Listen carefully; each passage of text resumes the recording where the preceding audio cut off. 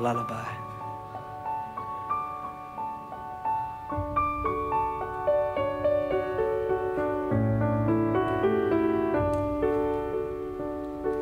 Sleep, little baby, sleep now, my love.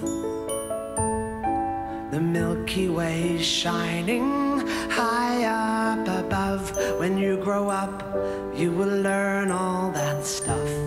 But for now, close your eyes, close your eyes. Sleep, little baby, try not to squawk. Tomorrow and tomorrow you'll learn how to walk, to love and laugh, to totter and talk. But for now, Betty buys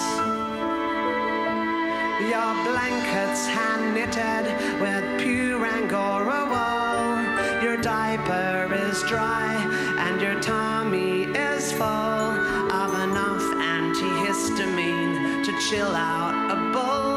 Yet still all this cringing. What more could you want for? I just cannot guess. You constantly complain to me. You should feel blessed. There are children in Africa starving to death, and you don't hear them whinging. What more can I do to put a stop to this mind-numbing noise you are making? Where is the line between patting and hitting? When is rocking rocking and when is it shaking? I don't know what else I can do to try and hush you. My heart says I love you, but hoping a child trafficker will abduct you. At least then I'll get a few hours in bed.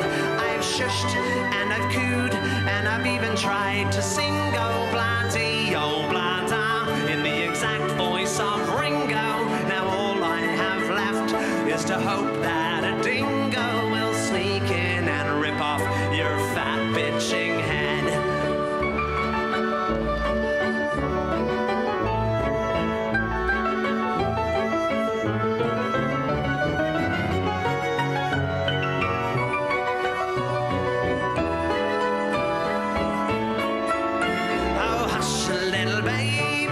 Say a word. Papa's gonna buy you a mockingbird in the hope you get avian flu. The nice folk in A&E will take care of you.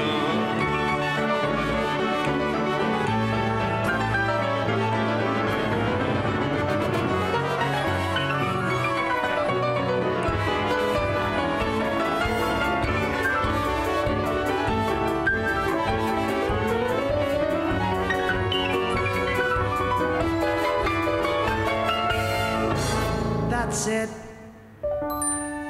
Close your eyes. Shh, not a sound. I can barely see your tiny belly moving up and down.